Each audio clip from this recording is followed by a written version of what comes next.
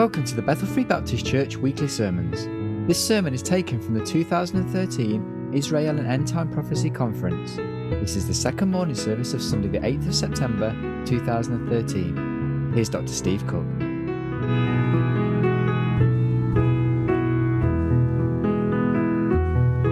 Well, good morning. It's wonderful to be here with you, and it's a blessing to be back in England. I used to be an English teacher in America, and that may be sort of like an oxymoron to most of you, but I used to teach English, actually used to teach British literature. So can you imagine that? A hillbilly teaching British literature. I was born in Kentucky, raised in Ohio, and educated in West Virginia, so I'm a confused Appalachian. We say y'all where I come from. Two of my board members are actually, two of the board members of my organization are from North Carolina, in the Greensboro area. And North Carolina actually is my favorite place to go.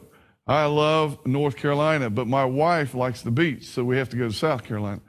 But she has suffered with lupus for 29 years. And so in the winter months, we go down there to get out of the snow and the cold, and it's a little better for her. Our ministry primarily is to the Jewish people worldwide. I'm a missionary to the people, to a people, not to a place. The Jews have been scattered. For the last 2,000 years, they've been dispersed. And so there's more Jewish people living in America than living in Israel. Just kind of give you an idea how scattered they are. And wherever I go, I find Jewish people. I'm going back to Cuba in November. It'll be my 10th trip to Cuba. We've seen over 3,000 people saved in Cuba in the last 3 years. Not all of them are Jewish, but a few of them have been. And it's a blessing to find Jewish people in Cuba. I've been to Tanzania, East Africa, found Jewish people living in Tanzania. I've found Jewish people living in the Philippines. Matter of fact, I've been to the Philippines 12 times. And do we have any Filipinos here? Mayambuta. But, you know, the thing about the Philippines, which part of the Philippines are you from? Okay. I've been to the big island, Manila, of course, and Cebu and Leyte and different islands. But, you know, there's only about 300 Jewish people living in the Philippines. But there is 100,000 Filipinos living and working in Israel. So think about that. So if we can go to the Philippines and train people how to witness effectively to the Jewish people, and then they go there on a work visa, we have sent missionaries to Israel. You see, for me to go to Israel, they would kick me out. They would revoke a visa if I was able to obtain one, because they don't allow missionaries there. And so, you know, it's easier for me to witness to people in other countries than it is in Israel. But we are a faith-based ministry. We are supported by churches like this one and others across America that have a heart and a mind for missions and the Jewish people. And we covet your prayers.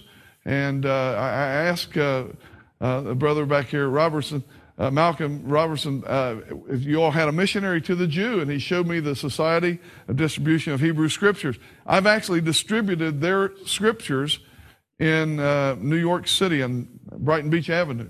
And I've actually met Alec Passmore and of course, Jeff Marshall in Blackpool. I had dinner with him. He used to work for them.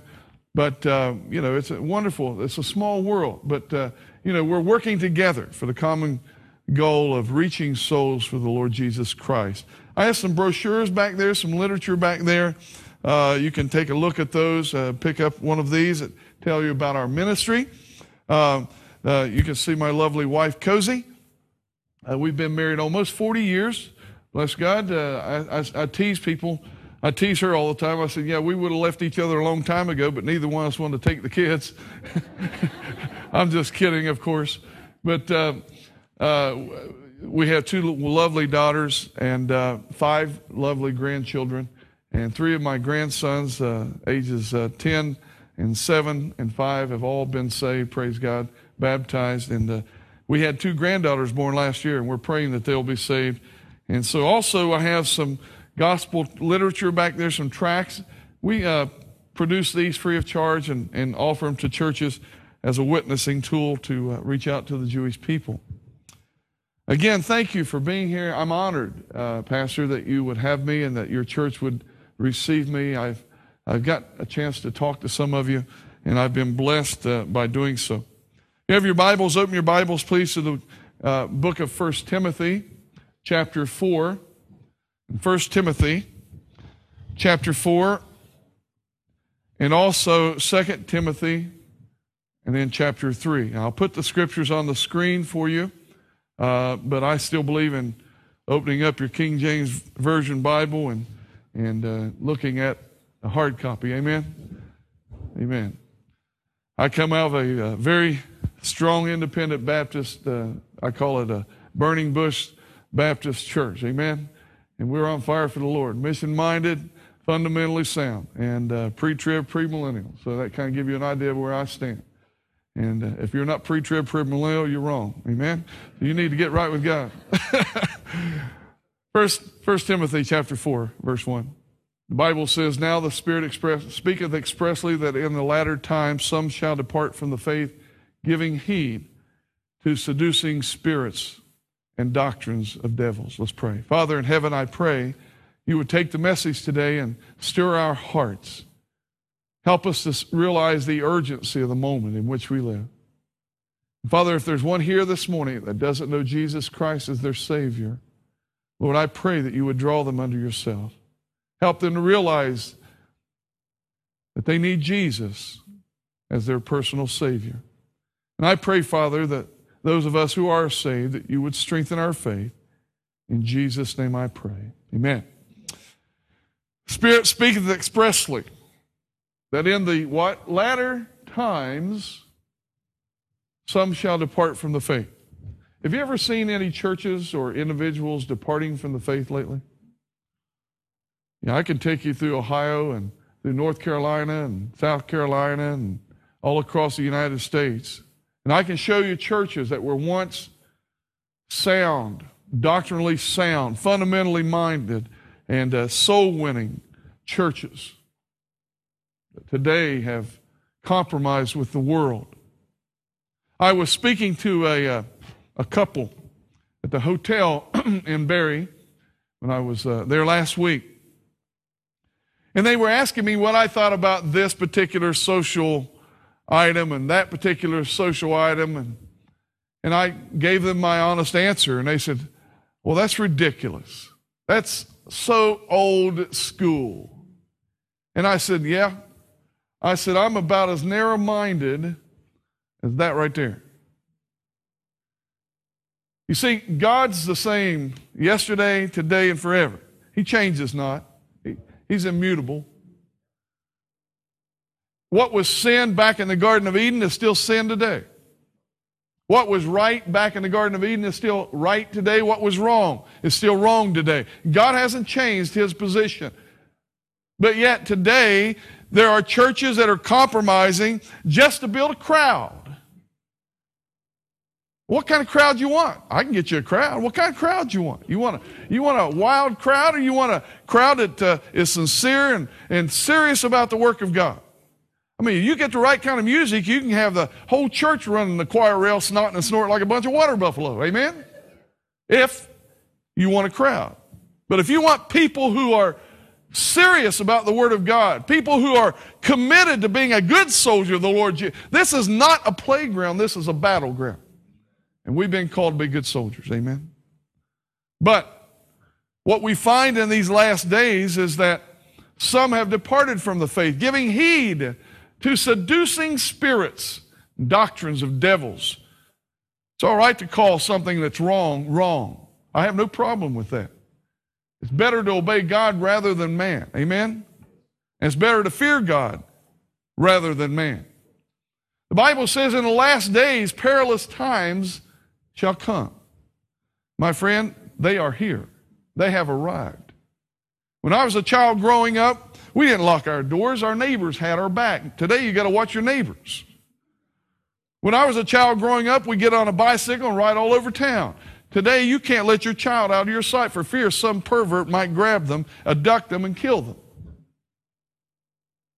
My oldest daughter, has 4 children, 10 years of age and under, 10, 7, 5, and 1.5.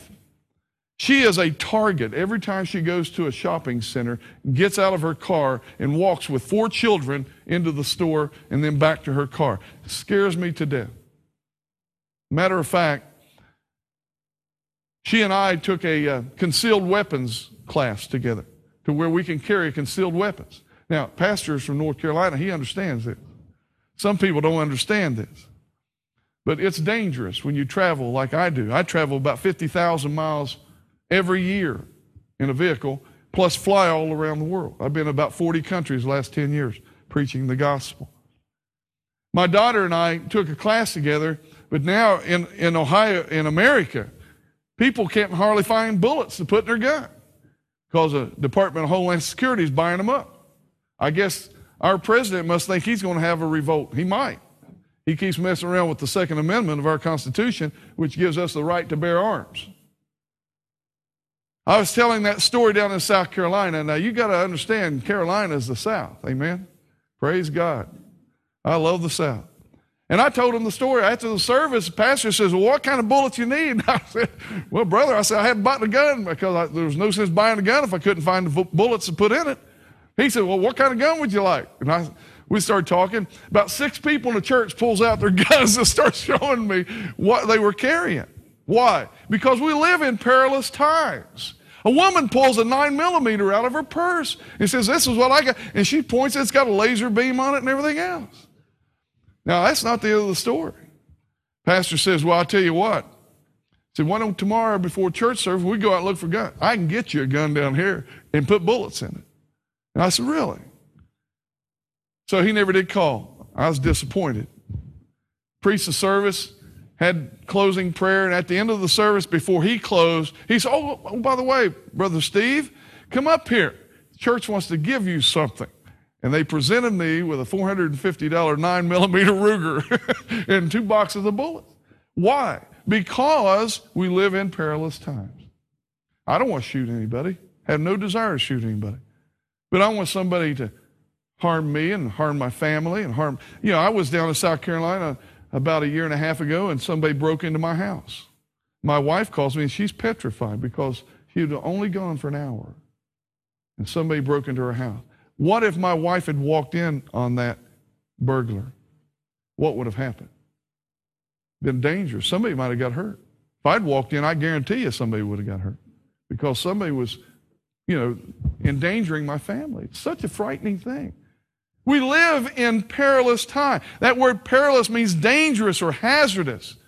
You have to lock your door and bolt your door and just the hotel that I'm in. I can't hardly get out of it, let alone try to get back in it.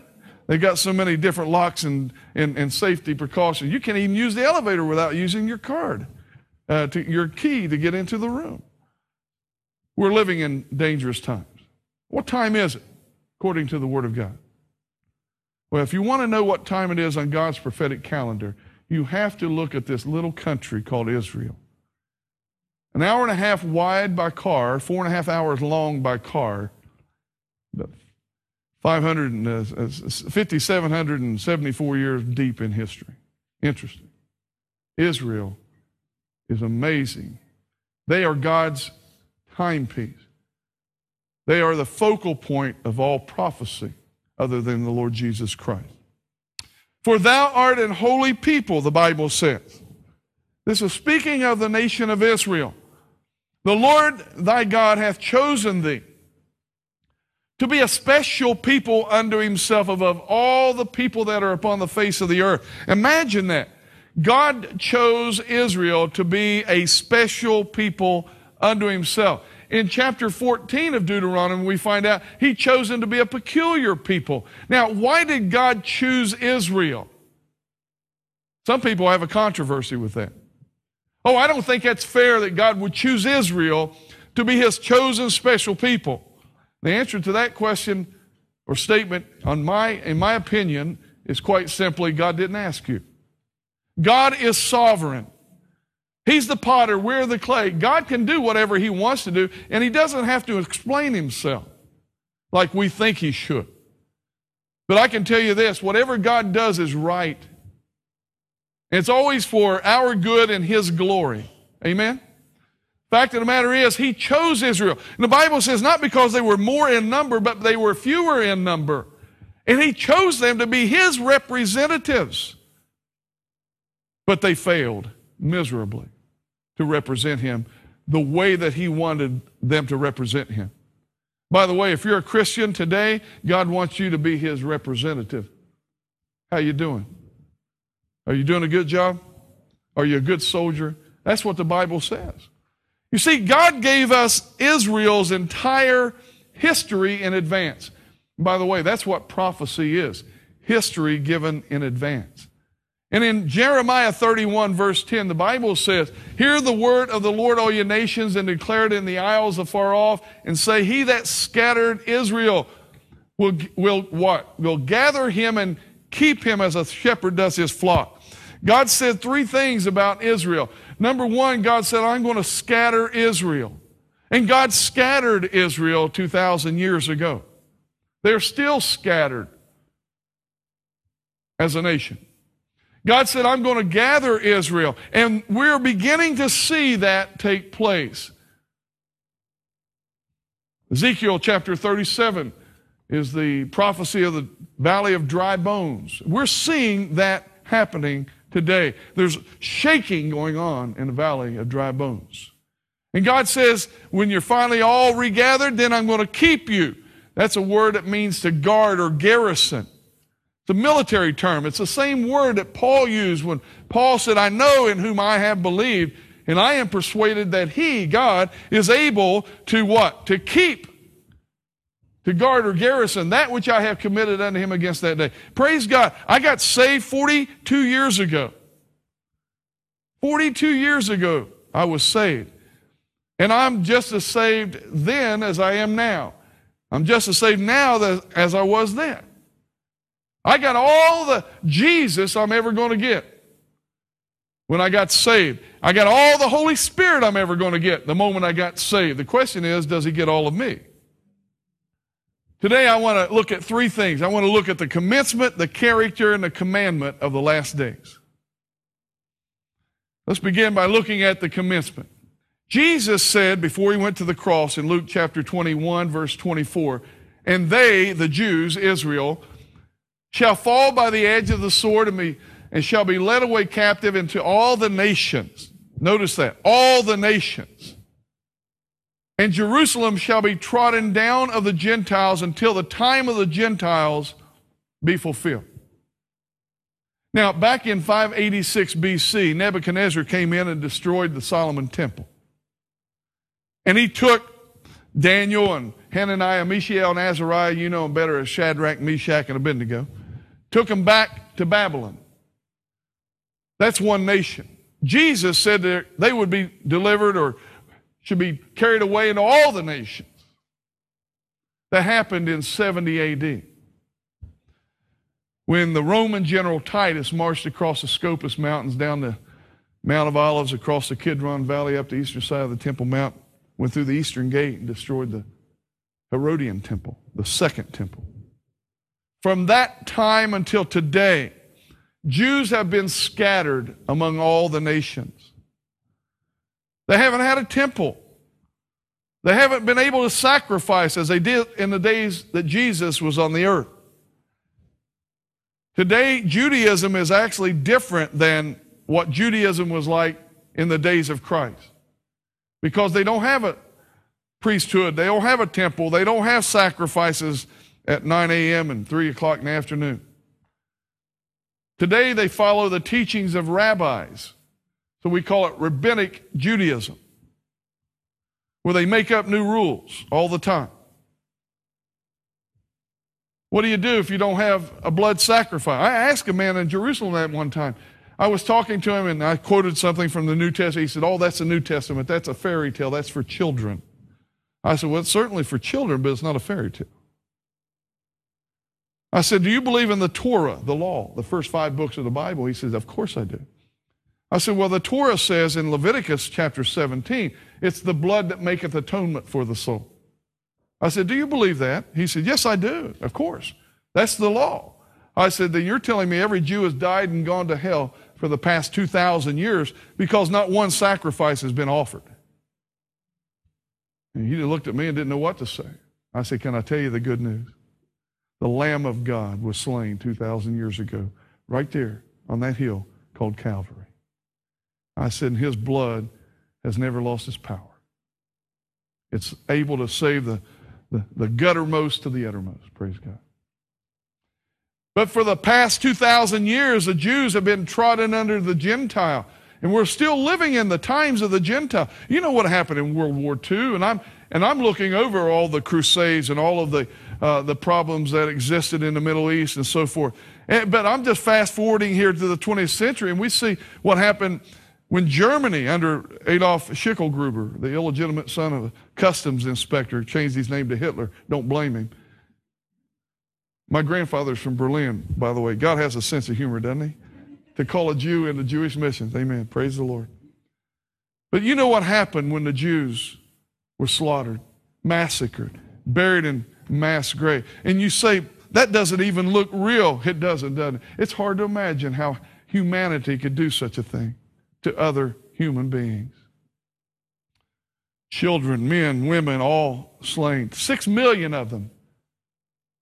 And those are just the Jews. There were millions of others who weren't Jews that were killed. Many of them were thrown into ovens and went up the smokestacks of different death camps. I met a woman in New York City named Mumsy. You want to get a Jewish person's attention? Put an Ark of the Covenant on the sidewalk of one of the most crowded cities in the world. And these Jews wanted to stop. How come you have the Ark of the Covenant out here on the sidewalk? I'm glad you asked. You'll notice she's carrying a box of Society of Distribution of Hebrew Scriptures right there in both Russian and in Hebrew. And I'm giving her the Word of God and also giving her the gospel and an invitation to come to a meeting that I preached on called Thank God for Israel.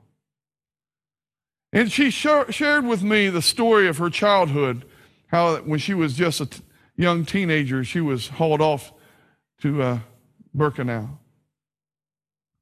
and was taken to Auschwitz and was forced to bury the dead in those mass graves that we saw a picture of. Some people deny the Holocaust. She raised up her arm and showed me the tattoo where they branded her like an animal. My heart's broken for Mumsy. She didn't trust Jesus as her Messiah that day. And I don't know if she's even still alive. But I'd ask that you pray that she would come to know Yeshua as her Messiah.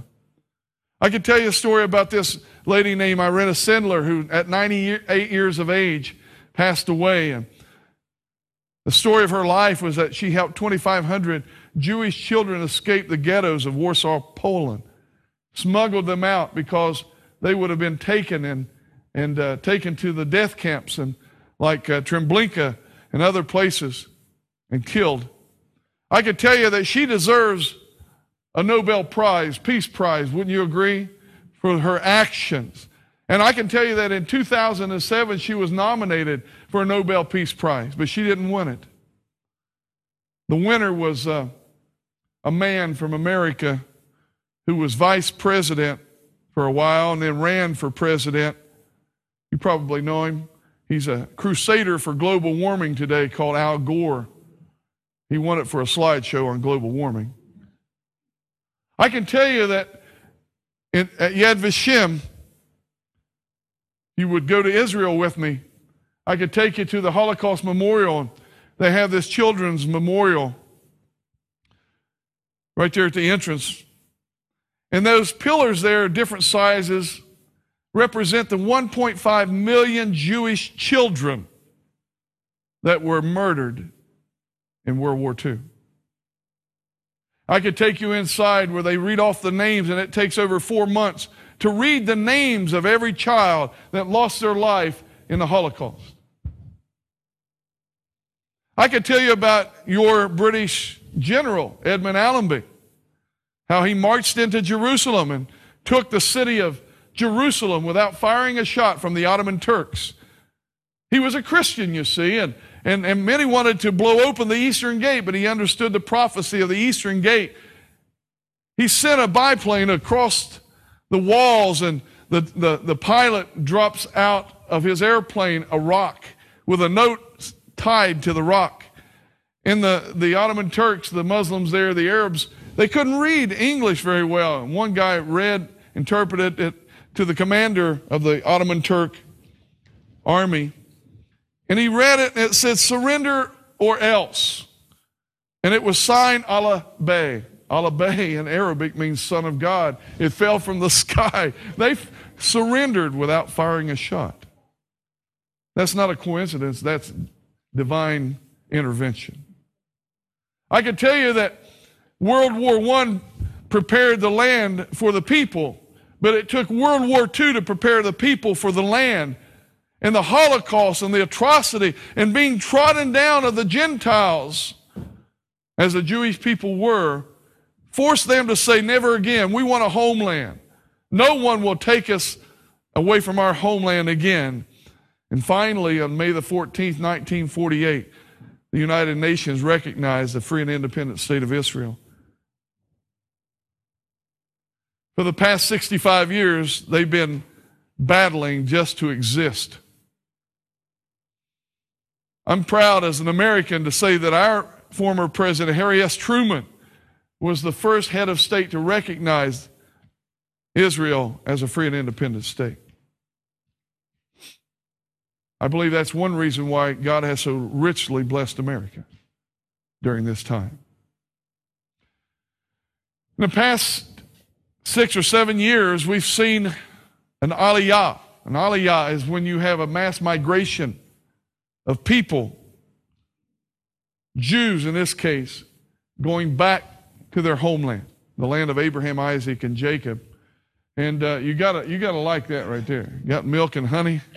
It's the land flowing with milk and honey, bless God. And these Jews are going from all over the world back to the land of their forefathers. What about the character of these last days? We see the commencement, but what about the character? Well, the character, if you're still in 2 Timothy chapter 3, we just read on, beginning in verse number 2. For men shall be lovers of their own selves, covetous, boasters, proud, blasphemers, disobedient to parents, unthankful, unholy, without natural affection, truce breakers, false accusers, incontinent, fierce, despisers of those that are good, traitors, heady, high-minded, lovers of pleasure more than lovers of God, having a form of godliness, but denying the power thereof, ever learning, it says, and never coming to a knowledge of the truth. You ever heard of that? Does that seem familiar to you? Does that not describe the day in which we're living? I believe it does. I believe it does. It also says that there would be evil men and seducers that would wax worse and worse, deceiving and being deceived. Today we live in a day of deception. The greatest deception this world will ever know will be when the Antichrist rises on the scene after the rapture of the church. After the church has been taken away, in a moment, in a twinkling of an eye, the Bible says there's going to be a man come onto the scene that will enter into a covenant treaty with Israel. Do you realize that 65 years ago that would have been impossible because Israel didn't have a country? They didn't have a government. Who would the Antichrist have entered into a treaty with? That's how close we are to the time of the rapture. We're living in the last days of the last days. You have evil men and seducers. This evil man here who believes that the United States is preventing the coming of Mahdi. Do you know who Mahdi is? Mahdi is a Muslim Messiah, one who would convert the world into Islam. If you study Mahdi and you study the Antichrist of the Bible, they're identical. They speak of the same individual, in my opinion. We're living in a day where people want bigger and better bombs and bigger weapons of mass destruction. And some, if they had them, would use them. We're living in a day where people are accusing one another. For instance, Mahmoud Ahmadinejad at the United Nations just a couple of years ago, he accused the United States of human rights violations. Now think about that. And then he said that Israel ought to be wiped off the map. Now the madman from the Middle East, Mahmoud Ahmadinejad, let me ask you something, Mr. President, or former president now. What about the human rights of this 16-year-old teenager buried up into her neck and then stoned to death by men because she fell in love with a boy that wasn't arranged by mom and dad? See, under Sharia law, that's common practice. Well, what about the rights of this little Muslim girl beaten by her father under Sharia law because he can? I'm sorry, I have a problem with that. You know, I love my wife. The last thing I'd ever want to do to my wife would be hurt her. I love my children. Last thing I'd ever want to do would be hurt them. Hamas has vowed never to recognize the state of Israel. Hamas, they're the ones that control the Gaza Strip. They're the ones that shoot rockets into southern Israel whenever they get the check. They are a terrorist organization. And the United States sent them about $90 million last year. I got a problem with that. I don't know if Britain's sending them money or not, but the United States is. Sometimes we do the same things, not always the smart things. You see, in Hamas, and you're talking about the Palestinian group. Now, and I have a problem with the word Palestinian because it was never given to the Arabs. It was given by the Romans to the Jews as a slur word. It originates from the word Philistine. And the Romans called Jews Palestinians just to make them mad. It'd be like calling, a person a slur word. They take Mickey Mouse look-alike, a Mickey Mouse look-alike, call him Farfur, and they teach Palestinian children how to take an AK-47, pick it up, and shoot and kill Jews. The world was outraged when they found this out.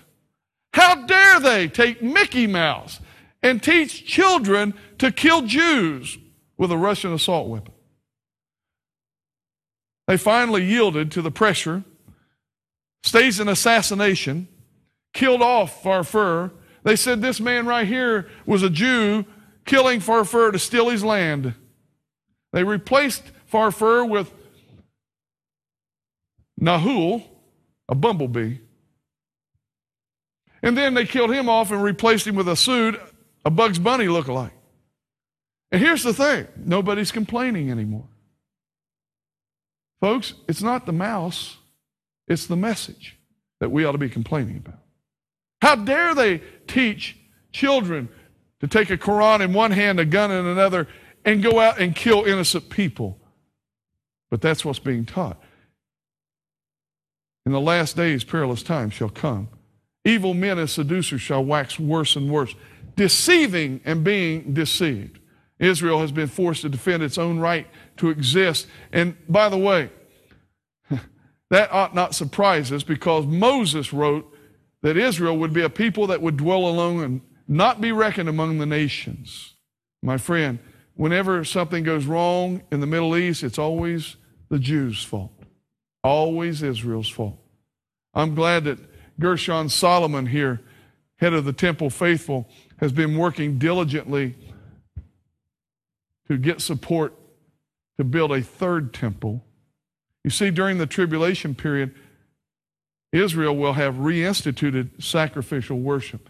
Today, they are already training priests to do the work in the temple services once they rebuild the temple and begin to sacrifice according to the Torah again. They're already beginning to make their garments to be worn as rabbis and priests. I could take you to the Temple Institute, and you could see at the Temple Institute the different furnishings that have already been rebuilt for the temple worship services. These are not replicas. These are actual working models that they're going to use. That right there, my friend, is a replica of the Ark of the Covenant. And that's real gold. It's overlaid that gopher wood. Well, they've even built or reconstructed the male teklet, the Kohen Gadol. This is the very expensive garment that will be placed over the shoulders of the high priest. And I got excited when I saw this because this garment may be very well placed over the shoulders of Jesus Christ, my Lord and Savior, when he sits upon the throne of his father David. You say, well, I don't like Jews. Well, they only make up less than 0.5% of the world's population, but they've won 33% of the Nobel Prizes, by the way. God said in Genesis 12:3, I will bless them that bless thee and curse him that curseth thee. In thee shall all families of the earth be blessed. Nothing can be more true when you look at the accomplishments and the achievements and contributions of the Jewish people. Listen, folks, if you don't like Jews, the next time you go to a dentist, don't you dare take a shot of Novocaine because that was developed by a Jew. If you go to get an operation, if you don't like Jews, don't take anesthesia because that was developed by a Jew.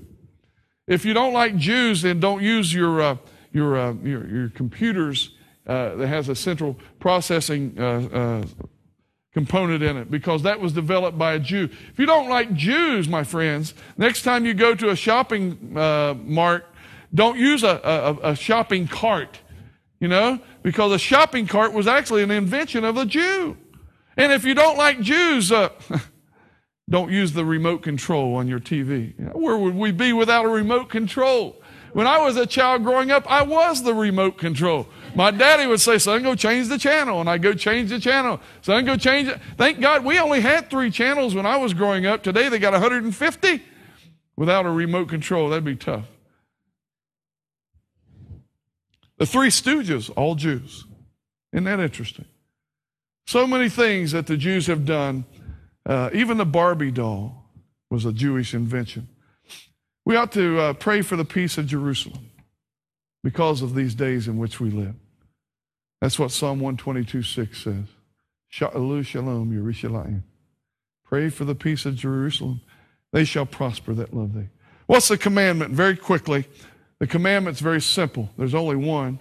Go into all the world and preach the gospel to every creature. That's Jew and Gentile both. Amen. We have that responsibility as children of God to go into all the world and preach the gospel.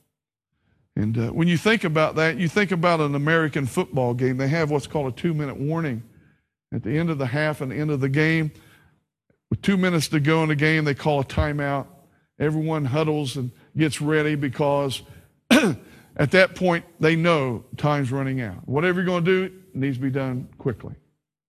Can I say, church, God has given us a 2-minute warning. Whatever we're going to do, we need to get it done quickly. What time is it? Well, it's time for believers to wake up. Paul said, knowing the time that now it is high time to awake out of sleep. Why? For now is our salvation nearer than when we believe. When I played college football for Marshall University, right after the plane crash, 1970. And they made a movie called We Are Marshall. It's about the plane crash and the football program being carried on afterwards. My wife and I got married my sophomore year. I got married on a Friday and started football practice on Monday. And after a couple of weeks of football practice and being married, my wife woke up in the middle of the night screaming. I looked and blood was pouring out of her nose. And what happened? She said, you hit me. I said, what? You hit me. While we were there in bed at night and you were asleep, you hit me. And I love my wife. I wouldn't hurt my wife or anything. But I was asleep. And I hurt her. Christians, if you're asleep spiritually, you can hurt someone and not even know it. And that's why Paul says, wake up. Because now is our salvation nearer than when we believe. What time is it? It's time for believers to witness. Jesus said, I must work the works of him that sent me while it's day, for the night cometh when no man can work. And that's what we ought to be doing. What time is it? It's time for sinners to be won. Now's the accepted time. If you're not saved, now's the day of salvation. You don't have the promise of tomorrow. No one does. I want to end with this picture. I don't know if you've ever seen this picture or not, but when I saw this picture in a magazine, it really spoke to my heart. Look at it. You see what I see? You see a child who's starving, whose ribs are showing. This child is from Somalia. Helpless. Hopeless. That's a buzzard waiting for that child to die so that it can pounce on the child. When I saw that picture, I thought, that's the world. This girl represents the world to me. You see, the world is helpless and hopeless and hell-bound. And if somebody doesn't help them, Satan will pounce on them. The moment they draw their last breath, Satan will have them. You see that picture? The guy who took this photograph, Kevin Carter, South African, won a Pulitzer Prize, Nobel Prize for this picture, for his photography. He was given accolades by all his peers and pats on the back, and he was given a big trophy, and oh, what a wonderful photographer you are. And he listened to all of that, and less than a year later, Kevin Carter took his own life, committed suicide, because he was haunted by this picture right here. And the fact he did nothing to help that little girl. And it haunted him. Listen, Christians, if you know someone who's lost, whatever you're going to do, you need to do it now. You don't want to spend eternity saying, I wish I would have. Their blood will be on your hand. But even worse than that, they will be in hell. And by the way, if you know Jewish people, you've got to give them the gospel. You see, the greatest act of anti-Semitism is to withhold the gospel from the Jew. That'd be a terrible thing. Bow your heads with me, please. Pastor, I don't know how you run your invitations, so I'm going to turn this over to you shortly. Before your pastor comes and gives the invitation, is there someone here today who would lift up their hand? No one's looking around. We're not here trying to embarrass anyone. Is there someone that would lift up their hand and by that say, Preacher, I've never been saved. I know I need to be saved. Would you remember me in prayer? Just lift your hand up so I might remember to pray for you. Anyone at all? Preacher, I've never been saved. I know I need to be saved. Pray for me. I'm like that little girl in that photograph. I'm helpless and hopeless and hell-bound. I don't want to die and go to hell. Pray for me. Anyone at all? There's someone here today who would lift up their hand and say, God spoke to my heart about an area of my life. I haven't been living and doing exactly what he wants me to do, and I'd like for you to remember me in prayer. I want to pray for you today. Is there someone like that? God bless you. I see that hand. God bless you. I see those hands. God bless you. I see that hand. God spoke to me today. Please remember me in prayer. Anyone else? Pray for me that I'll be all that God would have me to be.